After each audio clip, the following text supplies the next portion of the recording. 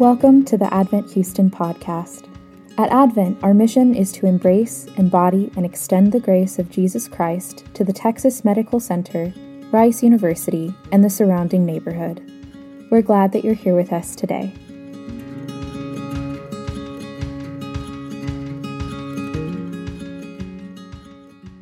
Well, good morning again.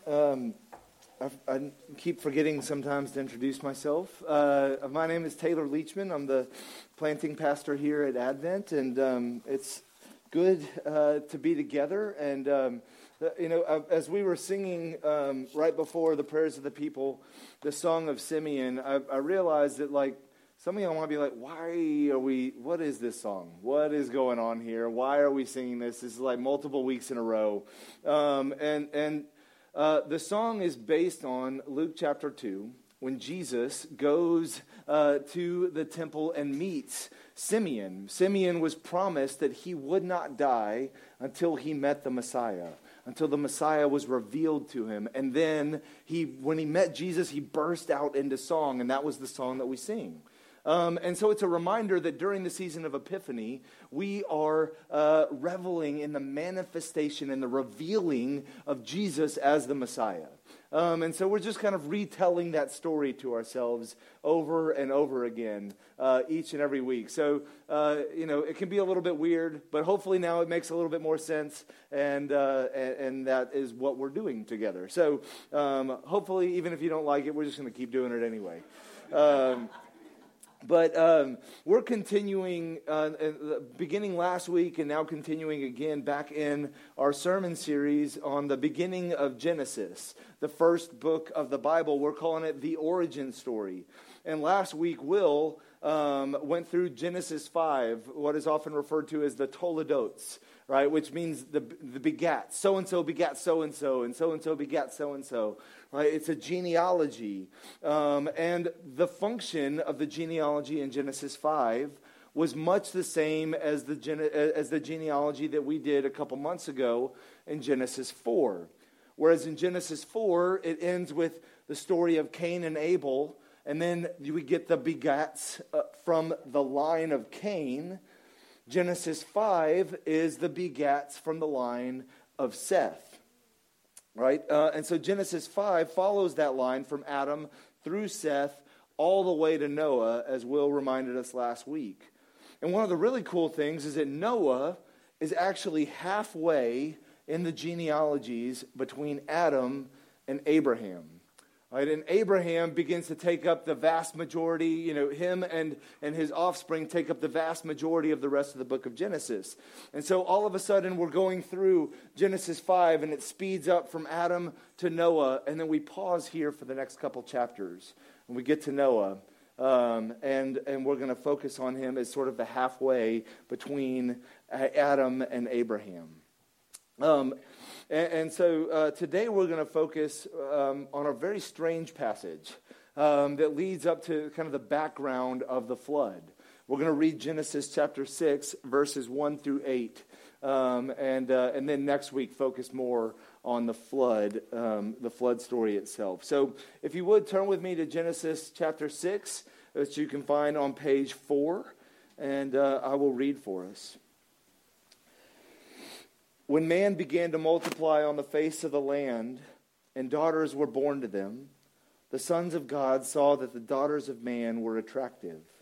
And they took as their wives, and they chose. Then the Lord said, My spirit shall not abide in man forever, for he is flesh. His days shall be 120 years. The Nephilim were on the earth in those days, and also afterward, when the sons of God came in to the daughters of man, and they bore children to them. These were the mighty men who were of old, those men of renown. And the Lord saw that the wickedness of man was great in the earth, and that every intention of the thoughts of his heart was only evil continually. And the Lord regretted that he had made man on the earth, and it grieved him to his heart. So that the Lord said, I will blot out man whom I have created from the face of the land, man and animals and creeping things and birds of the heavens, for I am sorry that I have made them. But Noah found favor in the eyes of the Lord. And this is the word of the Lord. Would you all pray with me? Lord, we do thank you for your word. And Lord, as we encounter difficult passages like this that are hard for us to understand, we pray, Lord, that you would give us eyes to see and ears to hear, and that we might encounter you as we read your word together. We pray in Christ's name. Amen. We, as I said sort of in our confession of sin, we all have a tendency to believe that we're better than we actually are. One of the topics that I think brings this about more than anything is oftentimes when people look at history. In particular, World War II type history. We look back at Germany and we think, how on earth could anyone in the German population become a Nazi, right? They must have some sort of moral defect within their character that I do not have, right? I am not like them. They are distinct, different, and awful, right? And there's a recent documentary. If y'all know me, you know I just binge documentaries like crazy on Netflix, and it's called Ordinary Men. And the idea is that it actually goes and does a cultural study of what was going on at Germany at the time, to kind of to dispel that rumor that we all want to believe that I am nothing like those people. Right? It goes through and it tells the fact that there's really nothing different about them that we wouldn't ourselves fall into as well, right? Somehow, these very ordinary people are the same people who ultimately become SS officers, who become prison guards, right, and commit these types of atrocities. And the point is that we are supposed to encounter, as we watch this type of documentary, that just maybe our character is the exact same as theirs, right? That we, as humans, have something in us that is wrong. And while this is not the point of the documentary, it is at least recognizing that all of us could actually are much similar to these ordinary people.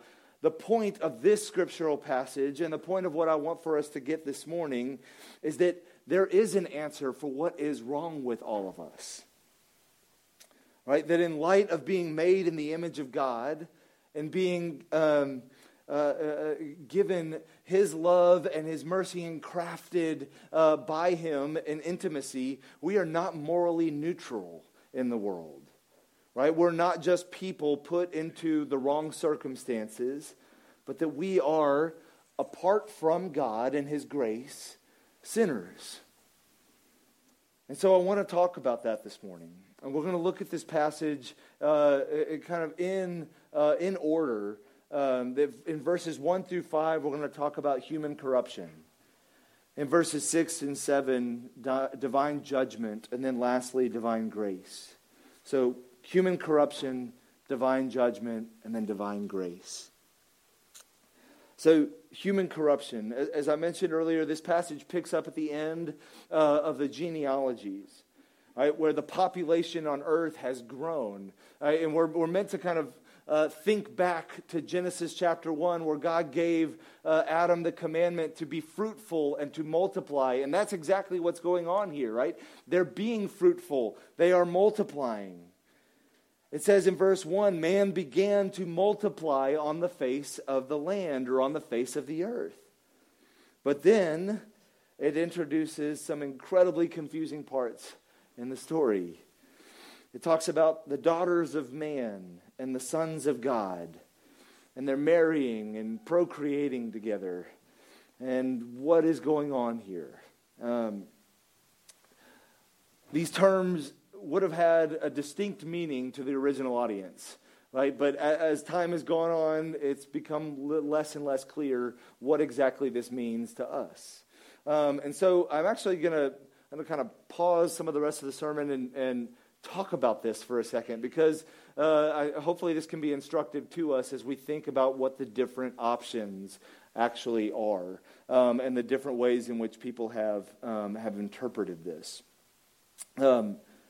The first option for what this means is that this is referring to different lines of mankind. Right, so that the daughters of man are the line of Cain, right, the ungodly line, and the sons of God are the line of Seth.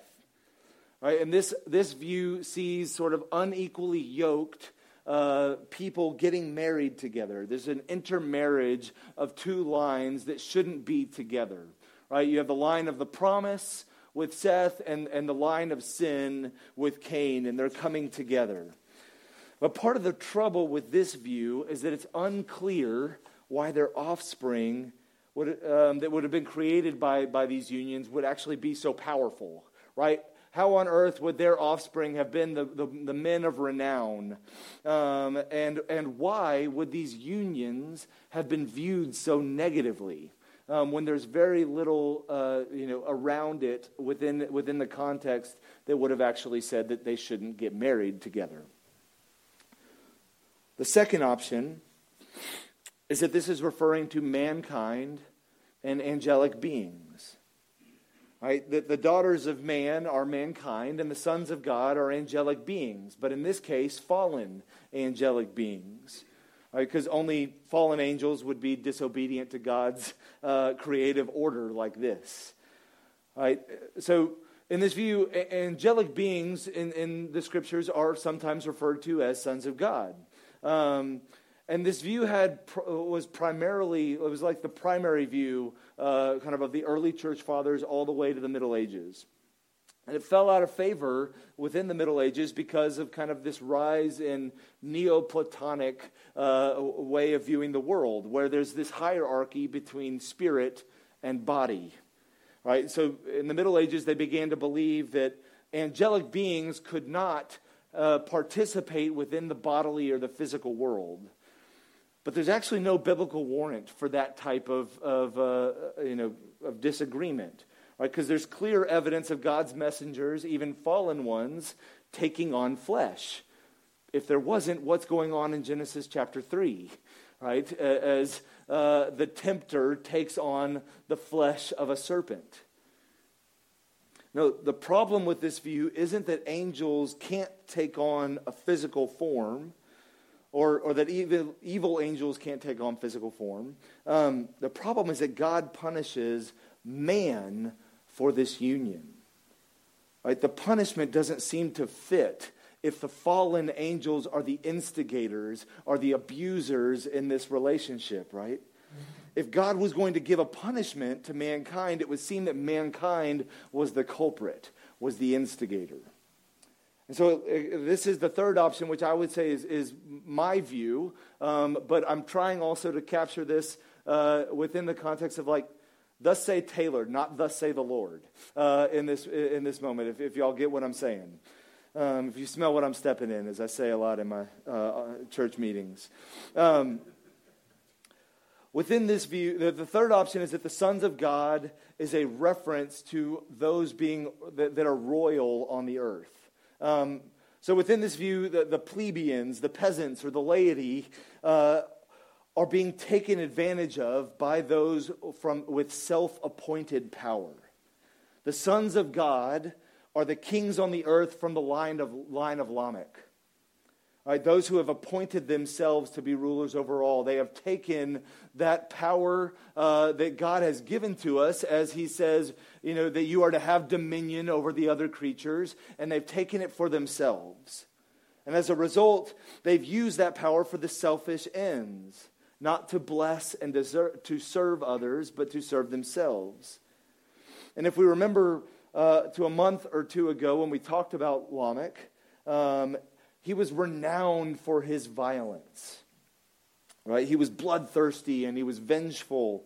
And so the children of these unions, the Nephilim, as they're referred to here, they are these mighty men of great physical strength and renown. They would have been known for their physical violence, right? In other words, they're fearsome warriors that would have been known, not in a positive sense, but for just how ruthless they actually were. It would have been like me saying, right, you have your normal soldiers over here, but then you have your mighty Spartans, right? We kind of all know what that means. They're known for their fearsomeness. And so while it's impossible to know what interpretation is right when it comes to the daughters of men and the sons of God and the Nephilim, what's important here is to recognize the pattern of sin that began in Genesis chapter 3. It begins to spiral out of control here. Verse 2 says, the sons of God saw that the daughters of man were attractive, and they took as their wives any that they chose. And the language here is purposeful. Right, this is the exact same language that's going on in Genesis chapter 3 as Adam and Eve look and they see that the fruit is delightful, that it's beautiful, and they take and they eat. Right? They see beauty. They think that it looks good and they take it. Right?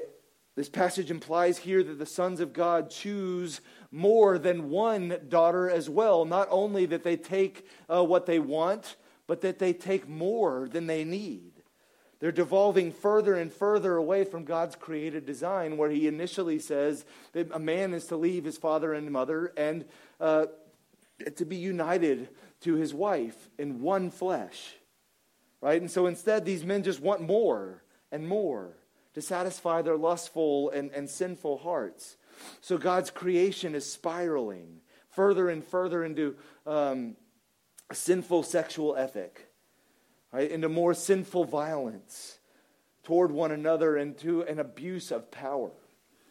Right? And it says in verse 5, the Lord saw the wickedness of man was great on the earth, and that every intention of the thoughts of his heart was only evil continually. And the scriptures are teaching us both about kind of the state of the world at that particular point in time, but also about the state of our own hearts apart from God. That apart from God, and as we pursue our own ends, we become a people who see, take, and eat, right? Or consume, whether in greed, where we see profit as being more valuable than the people that stand in our way, and we see, take, and eat, right? Take the money and run. Or whether in lust, we too see what's available for our sexual appetites, and we consume from a computer screen or from real life. Or whether in hate, we too see the desire for vengeance, and we decide that that is beautiful and we want it for ourselves. So we see, we take, and we consume in the form of spreading gossip or in the form of physical violence. Right? We are a people who see, take, and eat. Apart from God, the intention of the thoughts of our heart is evil, in the sense that it is far from him. Right? That doesn't mean that it is utterly despicable and wicked in every single possible way, but it means that apart from God, our hearts are far from him. Right? That it is self-interested, not God-interested. Right? That it is self-protective, not other-focused and brotherly love. And so as one commentator points out, the pronouncement from Genesis 1 and 2 that God saw that it was good has been replaced with the Lord saw the wickedness of man was great in the earth. And these two pronouncements go together with how we are to actually view ourselves.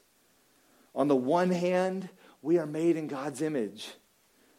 And on the other hand, we are sinful, with sinful hearts always oriented away from God apart from his grace. Right? They're oriented toward ourselves, toward things that he has made, right? Toward all those things that are not him, making things ultimate that are not meant to be made ultimate. And so we live within that tension that every one of you is an image bearer and are worthy of value and dignity. And every one of you is a sinner, worthy of God's judgment. And that gets us to our second point, the divine judgment of the passage.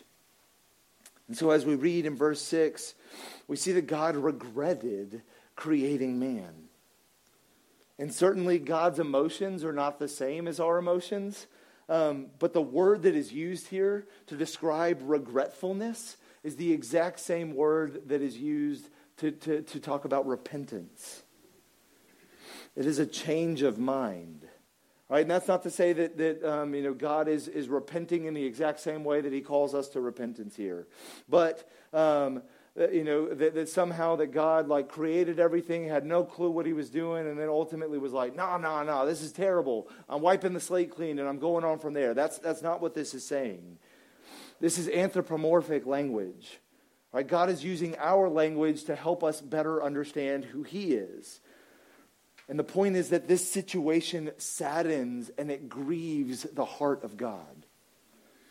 The sinfulness of mankind and that devolution, I don't know if that's a word, but I'm making it up, into a corrupted culture demands that we be held accountable.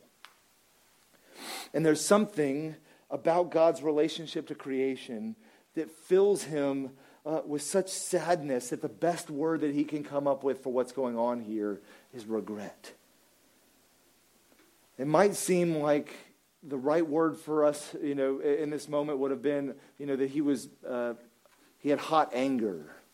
Right, that God would see the inclination of the heart of man and that it had devolved into a sin-filled and despicable place like Gotham or Vegas, and he was angry and mad. But that isn't the reaction that's described. It's regret.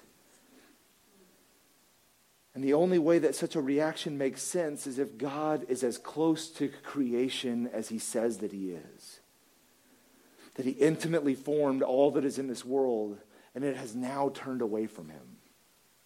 Like a parent that has lovingly nurtured and cared for a child who ultimately wants nothing to do with them. Right? There's regret. There's sadness. There's hurt. And I imagine it's what a parent would feel like if their child engaged in destructive behavior. Perhaps you were so carefully and so deeply caring for your child, loving him or her so much. And all of a sudden they're taking on this destructive particular behavior. And all you kind of remember within your mind is that cute little first grader with no teeth in the front of their mouth, right? And yet somehow, within the context of the relationship, it has devolved into a destructive pattern. And there's sadness. Like that parent, God grieves over each one of us that he formed in our mother's wombs because he knows you. He loves you. He wants you. He is grieved and hurt by our rebellion. And though he is hurt, he is a God of justice. And he says in verse 7, I will blot out man whom I have created from the face of the land. And not only man, right? We kind of miss this, but man and animals and creeping things and birds of the heavens. Right? And this seems a little like an overreaction, right? Have all of mankind sinned equally? Are all equally culpable for the sin that is going on in the world at that particular point in time? And not only that, but why are the birds and the animals being held accountable? Right? If y'all are like our family, when you watch even a PG movie and negative things are happening to humans, we're like, no big deal. And then all of a sudden the dog gets hurt and everyone's so sad, right? This meant to be like, what is going on here? Because either we committed sin, we often have such a small view of sin. And that's, I think, the point. That something, we view sin as something that only we are responsible for. That either we committed the sin or we failed to do the loving thing, and that's all that sin is. And that is definitely true. But sin is bigger than that. Because as God created and established mankind as rulers, as those with dominion over the rest of creation, he gave us authority and power that was intended to be used for blessing. And so when we instead use our sinfulness for selfish purposes, those consequences are far-reaching. Our misuse of that authority that was given to us by God distorts the land. It corrupts creation. It destroys that peace that we have amongst all of God's created order. It causes divisions amongst ourselves, amongst mankind. Racism, sexism, every ism that you can possibly think of. It's the God-given authority that men and women were given that makes sin so destructive. The influence and the collective action of men and women together create this incredibly powerful culture. And as we see in this passage, when it is a culture filled with sinners apart from God's grace, it destroys everything in its path. And part of the point of this passage is that any culture can be like that. Any group of people can be like that. And so God, being a God of justice, needs to deal with this sin-infested culture. He needs to hold sinners like us accountable for using his world for our own purposes. And that justice for our sin demands death. There is no dealing in part with sin. It is meant to be dealt with in its wholeness. There is no half measure. Right? God promised to destroy the head of the serpent. And so here, it seems as if the rest of mankind is living as if they are of the seed of the serpent, justly deserving his displeasure. And that's not just the story of those here in Genesis, but that's true of all of us as well. Right? That God's justice is poured out. But that's not the end of the story. Because the end of the story is far more amazing. And that is that God is a God of divine grace. Though God's justice against sin is sure, and though it will come in its fullness, he is patient. Right? In verse 3, it says, "My spirit shall not abide in man forever, for he is flesh. His days shall be 120 years." Right? And this listing of years is not in reference to mankind's age, but rather it's a reference to what is coming. It meaning like it's a statement of the warning of the coming flood. If you recall in our sermon series a year ago, we did a sermon series on Jonah. It's like Jonah's warning to Nineveh. Right, when he proclaims that they have 40 days until Nineveh will be destroyed. Here God is saying to mankind, you have 120 years prior to this destruction. And as the Apostle Peter writes in his second letter, the Lord is not slow to fulfill his promises, as some count slowness, but he is patient toward you, not wishing that any should perish, but that all should reach repentance. That is what God is doing here. He's giving them time to come to grips with their sinfulness, to regret their sinfulness and be saddened to it by the point of repentance, or to the point of repentance. And that is what God does with them, and that is what God does with us. He gives you and me time. He's patient. He's impatient in showing us our sin and telling us of the upcoming judgment, but desiring that we should change, repent, and turn towards him. And in one of the most surprising parts of the passage, we come to verse 8, where Noah, a person that we're about to get to know, has found favor in God's eyes. And at first read, this sounds a whole lot like, it sounds a whole lot like those other people did all this bad stuff and they deserve judgment. And then there's this super awesome guy who does some super awesome, amazing things. And his name is Noah. And because he's super awesome, he's found favor in God's eyes.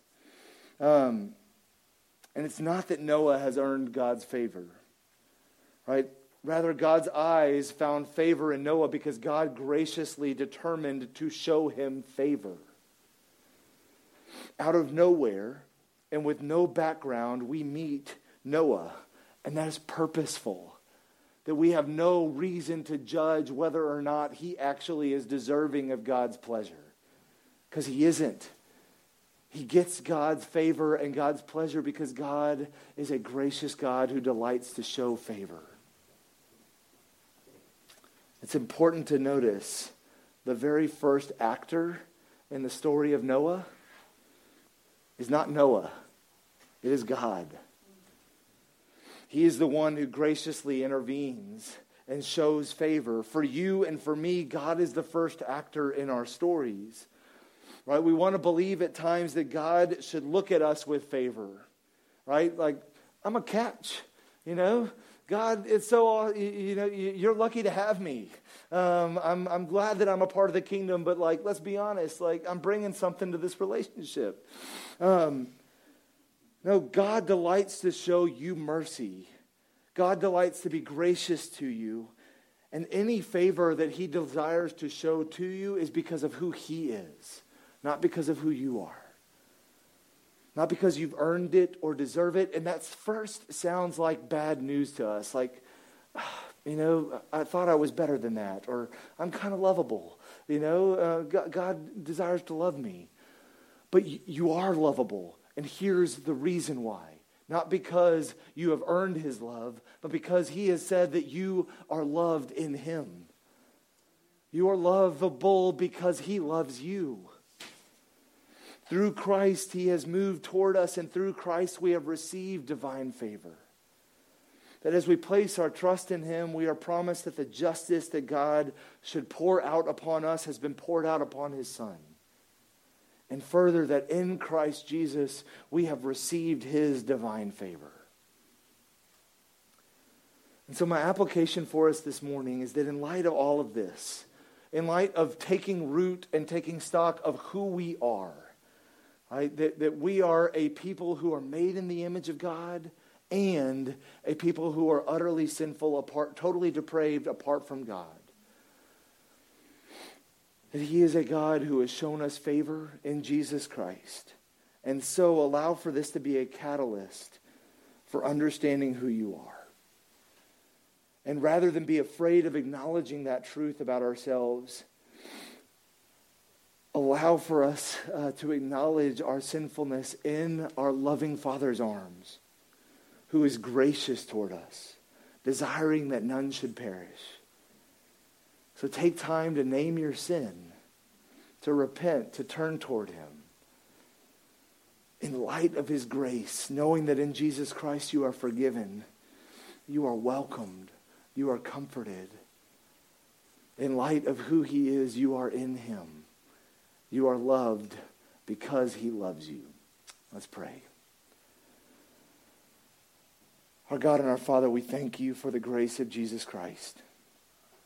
That though we often want to view ourselves as a catch, though we often want to believe that we bring so much to this relationship, Lord, may we recognize what you have brought to us. That you are redeeming us. That you are changing us. And so, Father, I pray that today you would give us the strength and the conviction to name our sin, to regret it, to repent over it, and to turn toward you. Knowing that in Christ Jesus we have your favor. And we pray all of this in his name. Amen.